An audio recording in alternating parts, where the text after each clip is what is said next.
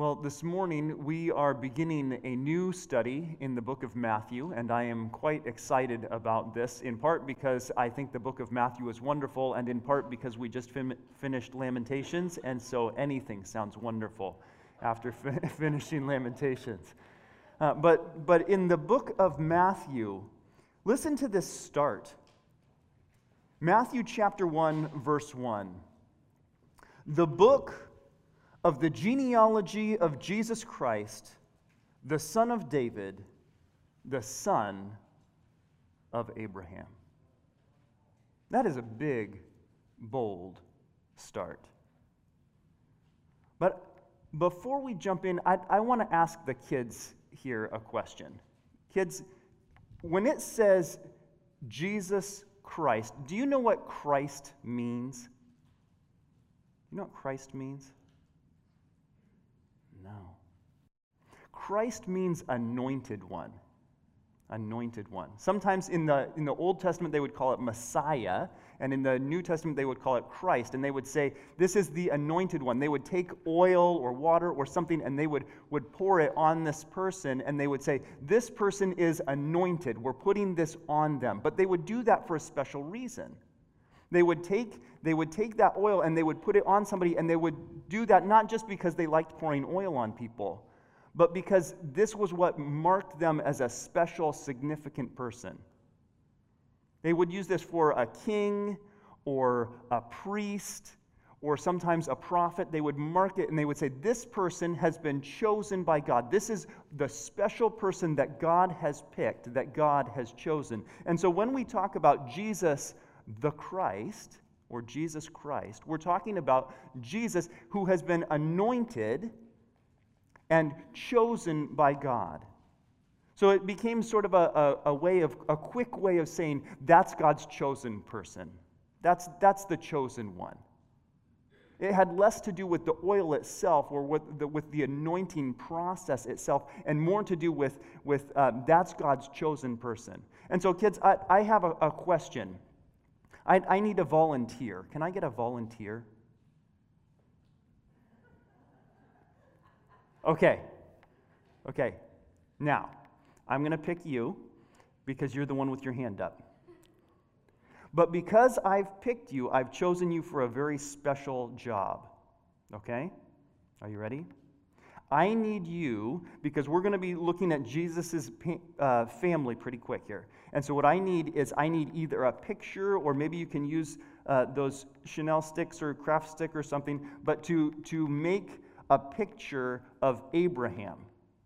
Okay? So sometimes we talk about him as Father Abraham. So if you can do a picture for me of Father Abraham, and then you can just raise your hand when it's done, because what I'm going to do is I'm going to show it to everybody, okay?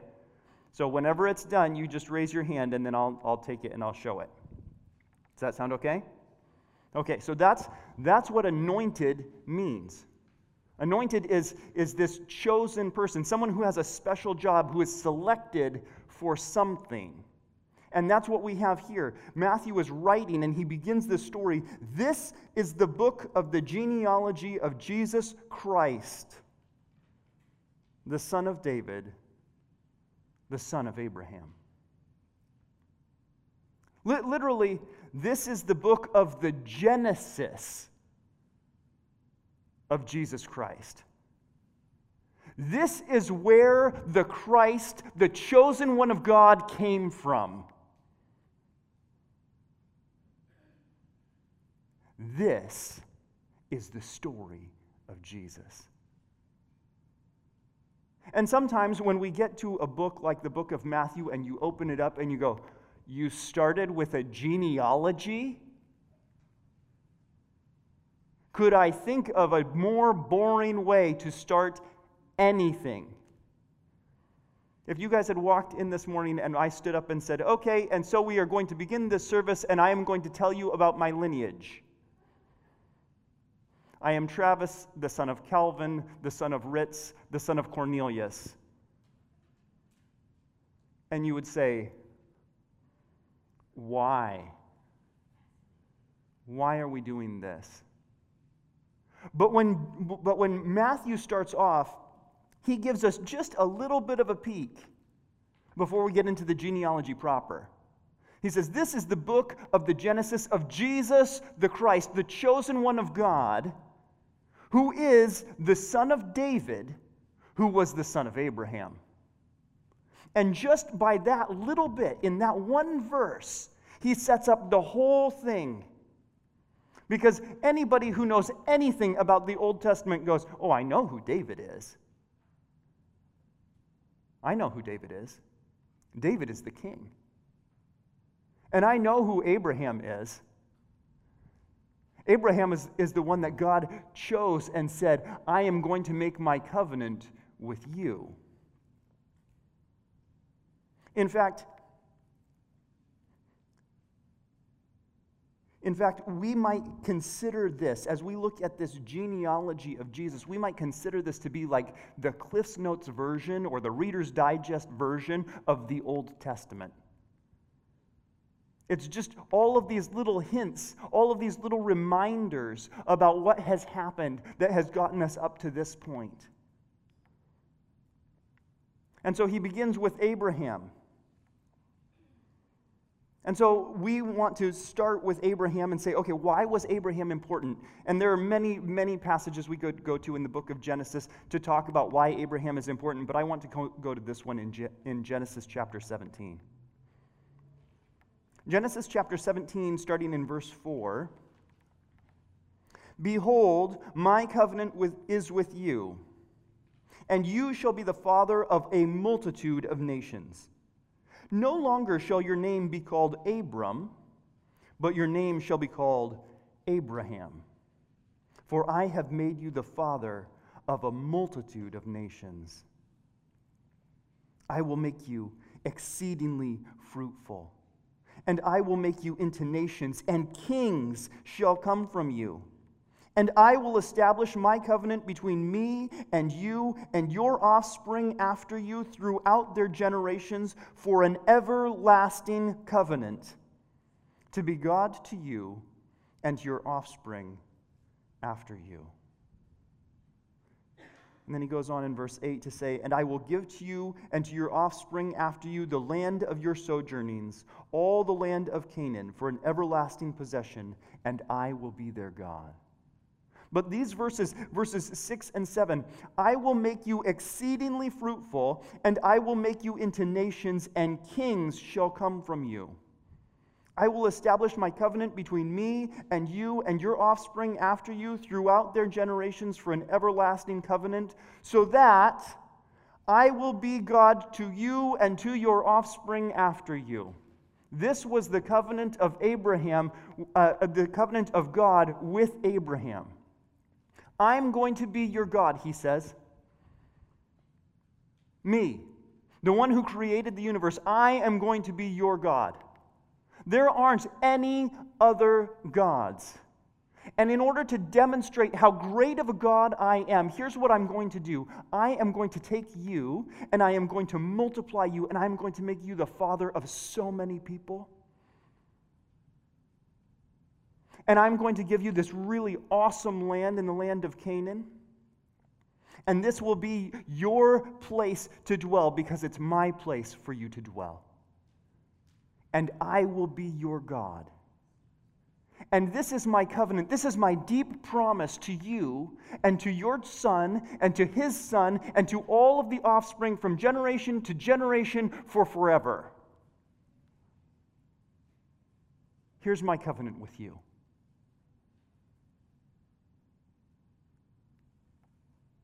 So it's a little bit like an egg race.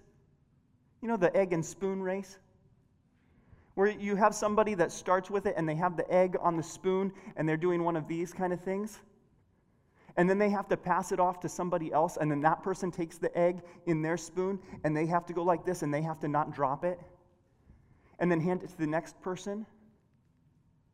So this genealogy then, when we start with Abraham and we go on from there, is a little bit like that. We've got this promise.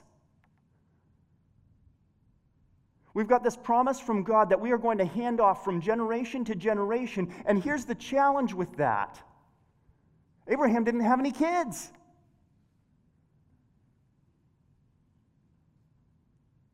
God, that's a pretty great promise.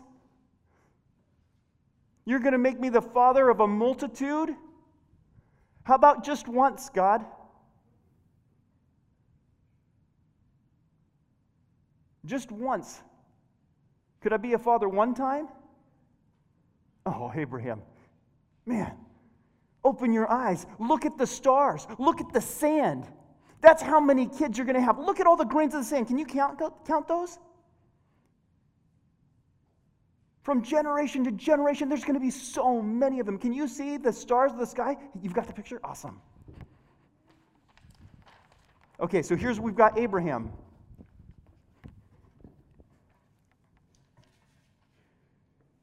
And he's going to be the father. He's going to be the father. And God's going, I am going to multiply you. But Abraham's going, who am I going to pass this promise on to, God? My servant's kid? I haven't got any kids. Abraham then became the father of Isaac, the son of the promise. It was just one. It was just one. But it was the beginning of the fulfillment of the promise, the covenant to Abraham from God. That one day they would have this as a nation, that they would rule in this place as a nation, and there would be a king over them. Kings would come from him. And he would be their God, and them as a nation would be his people. This family nation would be his people, and it begins just with this one, Isaac. Abraham was the father of Isaac, and Isaac the father of Jacob, and Jacob the father of Judah and his brothers, and Judah the father of Perez and Zerah by Tamar, and Perez the father of Hezron, and Hezron the father of Ram, and Ram the father of Amminadab, and Amminadab the father of Nahshon, and Nahshon the father of Salmon, and Salmon the father of Boaz by Rahab, and Boaz the father of Obed by Ruth, and Obed the father of Jesse, and Jesse the father of David the king. And as you watch this egg, this promise get passed back and forth from generation to generation, you go, oh, that was close. That was close. We almost dropped it. We almost didn't make it there. As you watch it go from Abraham to Isaac, and then Isaac has two sons. We've got Esau and Jacob, and we're doing okay. But then there's some squabbles between Esau and Jacob. And Jacob's supposed to be the promised one, but Esau is sort of the oldest one. And so how's that going to work? How are we going to work this out? And then Jacob kind of runs away because they have this falling out. And so now Jacob's not even in the land anymore. And how are we going to do all this? Isn't going to work. Jacob, that deceiver. But then he ends up coming back. He reconciles with Esau. They do okay. And Jacob has 12 sons, and you start going, okay, 12 sons, now we're getting somewhere. That can be the start of a nation. That can be the start of a great multitude. 12 sons, this is all right.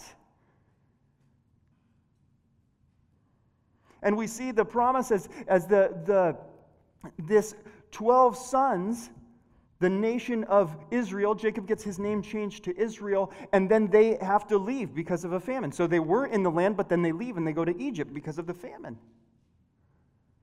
And you go, oh, wait, but you guys, hello, guys, you're supposed to be over here. This is where the promise is supposed to be. Where are you going? Why are you down in Egypt? Well, things are pretty good down here in Egypt. But there's some stuff going on.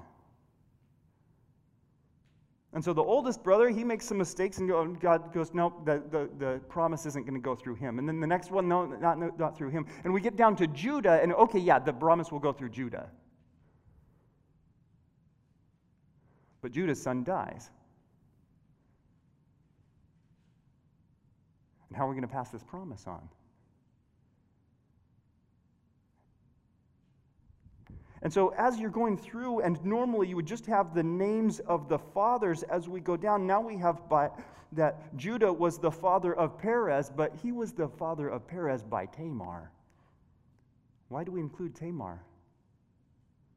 Because without Tamar, you get no Perez.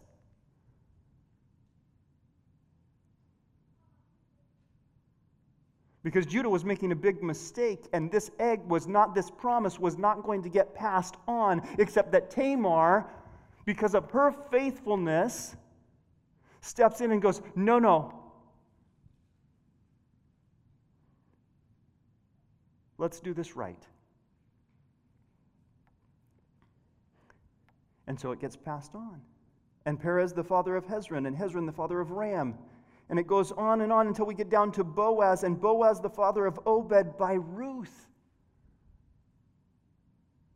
Who, again, you can read back in the book of Ruth about her faithfulness. Though she was a Moabitess, she was a foreign woman, a widower. But because of her faithfulness, because of her desire to follow God, she gets included in this, and her story gets woven right in here so that as you're going through this very boring genealogy, you start to see these stories play out and go, oh yeah. So that Boaz was the father of Obed by Ruth, and Obed the father of Jesse, and Jesse the father of David the king. And if you're familiar with your Old Testament history at all, you know that this is a who's who in the Bible, right? This list of names. You know pretty much all of these stories as you're going through. Because these are significant, important stories. And you follow that line as this promise to Abraham has been that he will be made into a great nation and kings will come from him. And then this is the answer right here. The fulfillment of the promise. Oh, I skipped Rahab. You guys let me skip Rahab? Come on.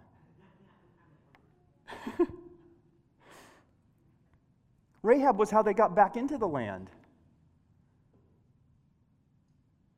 She gets included because that's how they got back into the land, so that the promises could be fulfilled. Then we get to Ruth. Then we get to David the king. You see what Matthew is doing here is he's painting this picture of the history. He's threading the whole thing so that you can see the history of the promise of Abraham, and as we begin to trace it through, where it's going.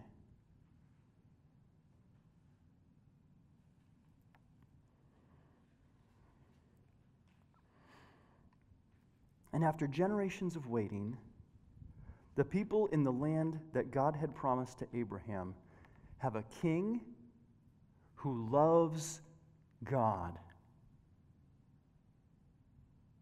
David. Kids, if I ask for a volunteer to draw me a picture of David, would somebody be willing to do that? Okay, go ahead.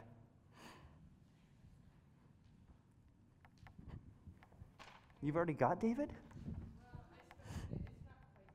Well, what are you giving it to me for? It's not done yet. You're supposed to raise your hand when you're done.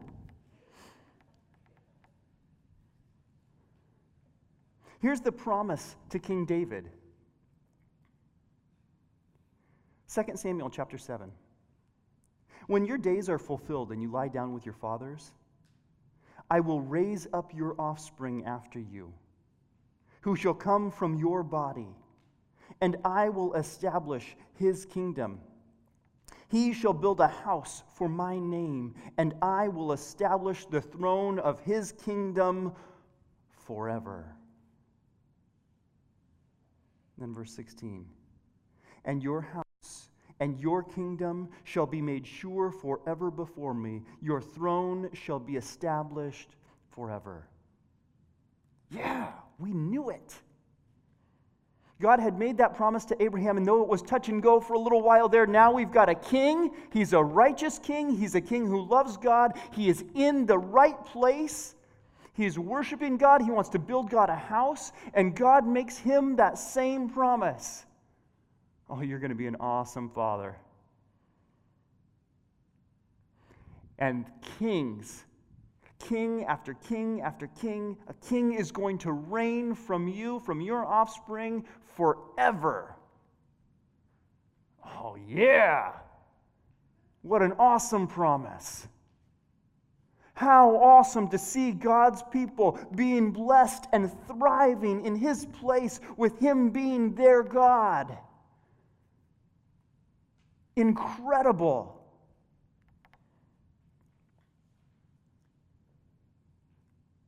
And then we go on. We go on in the lineage. And David was the father of Solomon by the wife of Uriah. Hold up. Already? How come David had a son by somebody else's wife? Somebody messed that up. Somebody got something wrong in here. Because that's not how the storyline is supposed to go. And Solomon was the father of Rehoboam, and Rehoboam was the father of Abijah, and Abijah the father of Asaph, and Asaph the father of Jehoshaphat, and Jehoshaphat the father of Joram, and Joram the father of Uzziah, and Uzziah the father of Jotham, and Jotham the father of Ahaz, and Ahaz the father of Hezekiah, and Hezekiah the father of Manasseh, and Manasseh the father of Amos, and Amos the father of Josiah, and Josiah the father of Jeconiah and his brothers at the time of the deportation to Babylon. What happened here? We had this very nice ascendancy going, where we had Abraham and the nation was building and everything was just looking up. And we hit this peak with David, and things started to kind of fall apart a little bit. And it was okay under Solomon, and then you start reading these other names and you go, hey, whoa. These are not the who's who that we want to have in the lineage anymore. Bunch of yahoos, how'd they get in here?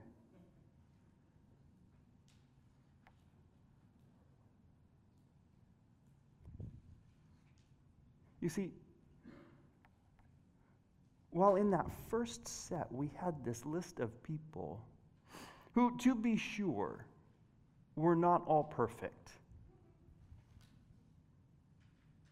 We had this faithfulness that was moving things along. And now we have this list of sinners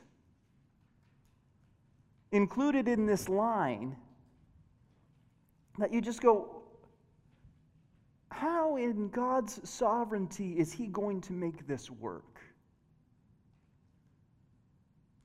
Because apparently, if we leave it up to the men, this is not going to work. In fact, things got so bad that as they crumbled, the whole nation gets destroyed, and we end with, at the time of the deportation to Babylon. Okay, kids, here's a challenge for you. I need you to draw me a picture of the deportation to Babylon. What's a deportation? That's a good question. That means that a country came into Israel and took them and deported them. That means they took them out of the land of Israel, God's promised place, and brought them to Babylon instead. So you have to draw a picture that depicts the people leaving Israel. Okay? Because that's what's happened here. We have this whole narrative that's going along, this whole build-up till we get to David, and then we have this whole decline Until at some point you're going, okay, wait, time out. We did start with the promise to David, right? We did start with this promise. Can I just play back that tape from 2 Samuel chapter 7? I will raise up your offspring after you, who shall come from your body, and I will establish his kingdom, and he shall build a house for my name, and I will establish the throne of his kingdom for how long? Forever. And now we've got no kingdom and no king. What we've got is a deportation and the people of God in Babylon.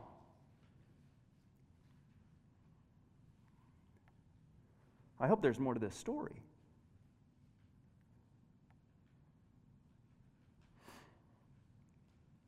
And there is. Because Jeremiah, one of the prophets, as Jerusalem is falling, as Israel is falling, and the deportation is beginning, and Jeremiah has been warning people this is what's going to happen, then he makes this promise. And normally I would go to Jeremiah chapter 31, and some of you are already turning there, but you didn't turn quite far enough. Jeremiah 33, starting in verse 14. Behold, the days are coming, declares the Lord, when I will fulfill the promise I made to the house of Israel and the house of Judah. In those days and at that time, I will cause a righteous branch to spring up for David, and he shall execute justice and righteousness in the land. In those days, Judah will be saved, and Jerusalem will dwell securely. And this is the name by which it will be called: the Lord is our righteousness. For thus says the Lord, David shall never lack a man to sit on the throne of the house of Israel.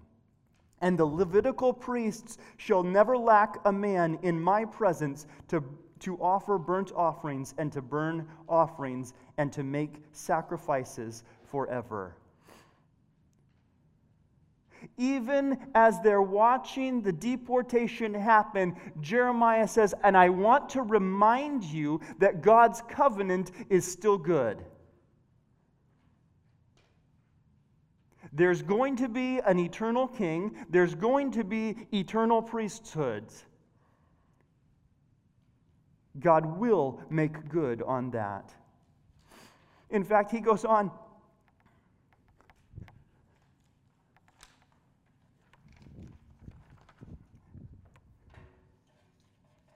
I should have brought up two stands. In fact, he goes on to say this: if you can break my covenant with the day and the night, so that day and night will not come at their appointed time, then also my covenant with David my servant may be broken, so that he shall not have a son to reign on his throne, and my covenant with the Levitical priests, my ministers. As the host of heaven cannot be numbered, and the sands of the sea cannot be measured, so I will multiply the offspring of David my servant, and the Levitical priests who minister to me. These two offices, these two groups that God anointed and chose and said, these will be for me. The priests will be for me. The kings will be for me. And he says, this is my eternal covenant. There will always be a priest, and there will always be a king. There will always be a priest to make a sacrifice for my people so that you can be my people. And there will always be a king to rule them. So down in verse 25, thus says the Lord, if I have not established my covenant with the day and the night and the fixed order of heaven and earth, then I will reject the offspring of Jacob, and David my servant will not choose one of his offspring to rule over the offspring of Abraham, Isaac, and Jacob. For I will restore their fortunes, and I will have mercy on them. Even heading into the deportation, this is the promise. So that when you read these names then in Matthew chapter 1, verse 12, after the deportation to Babylon, Jeconiah was the father of Shealtiel, and Shealtiel the father of Zerubbabel, and Zerubbabel the father of Abiud, and Abiud the father of Eliakim, and Eliakim the father of Azor, and Azor the father of Zadok, and Zadok the father of Achim, and Achim the father of Eliud, and Eliud the father of Eleazar, and Eleazar the father of Mathan, and Mathan the father of Jacob, and Jacob the father of Joseph, the husband of Mary, of whom Jesus was born, who is called the Christ. Okay, I need one more picture. I need a picture of Jesus.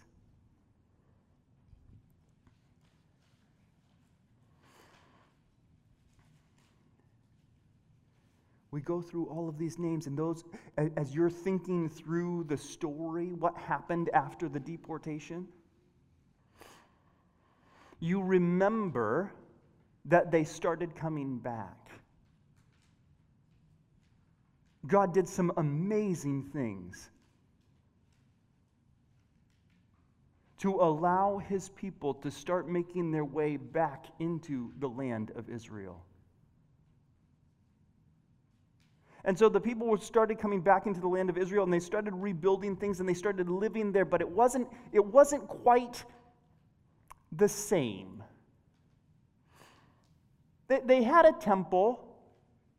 It wasn't quite the same as Solomon's temple, but they had a temple and there were some priests there. They had some people there, but they didn't have autonomy. They didn't have a king in place. It was like we're expecting at some point this fulfillment of the promises of God through Jeremiah the prophet, the promises of God through David the king, the promises of God through Abraham, that father of this whole lineage. We're just not quite there yet. We're building, we're getting there. But there's this uneasiness, this unsettledness, this not quite content with the way things are. It's improving. We're getting there. It's building. God's people are here. There's some worship. But we don't have a king yet. We don't have a king yet. We don't have that chosen one.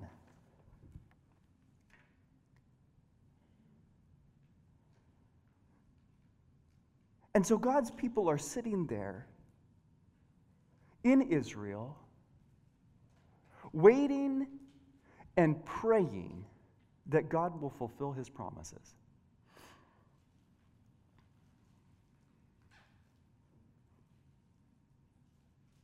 When? When, God? When will your kingdom come? When will your king reign? When will it happen? And Matthew is writing to those people. Matthew was a disciple of Jesus. He spent time walking with Jesus. He spent time learning from Jesus, and we'll hear more about his story in a little bit, but he is writing to people who are discontent with the way things are. These people who are waiting for God's king to come.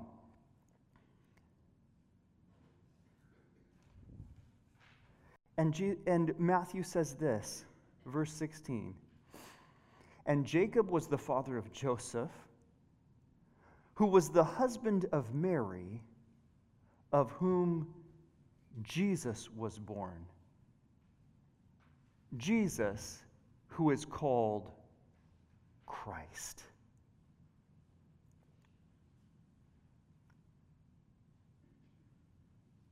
The Christ? The anointed one?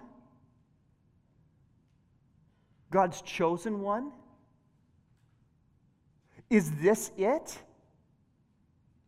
Is this the time? Is the kingdom going to be here now? So all the generations from Abraham to David were 14 generations. And from David to the deportation to Babylon, 14 generations. And from the deportation to Babylon to the Christ was 14 generations. Welcome to the book of Matthew. The book about the restoration of the kingdom. The book that reveals the chosen one of God. This is Jesus.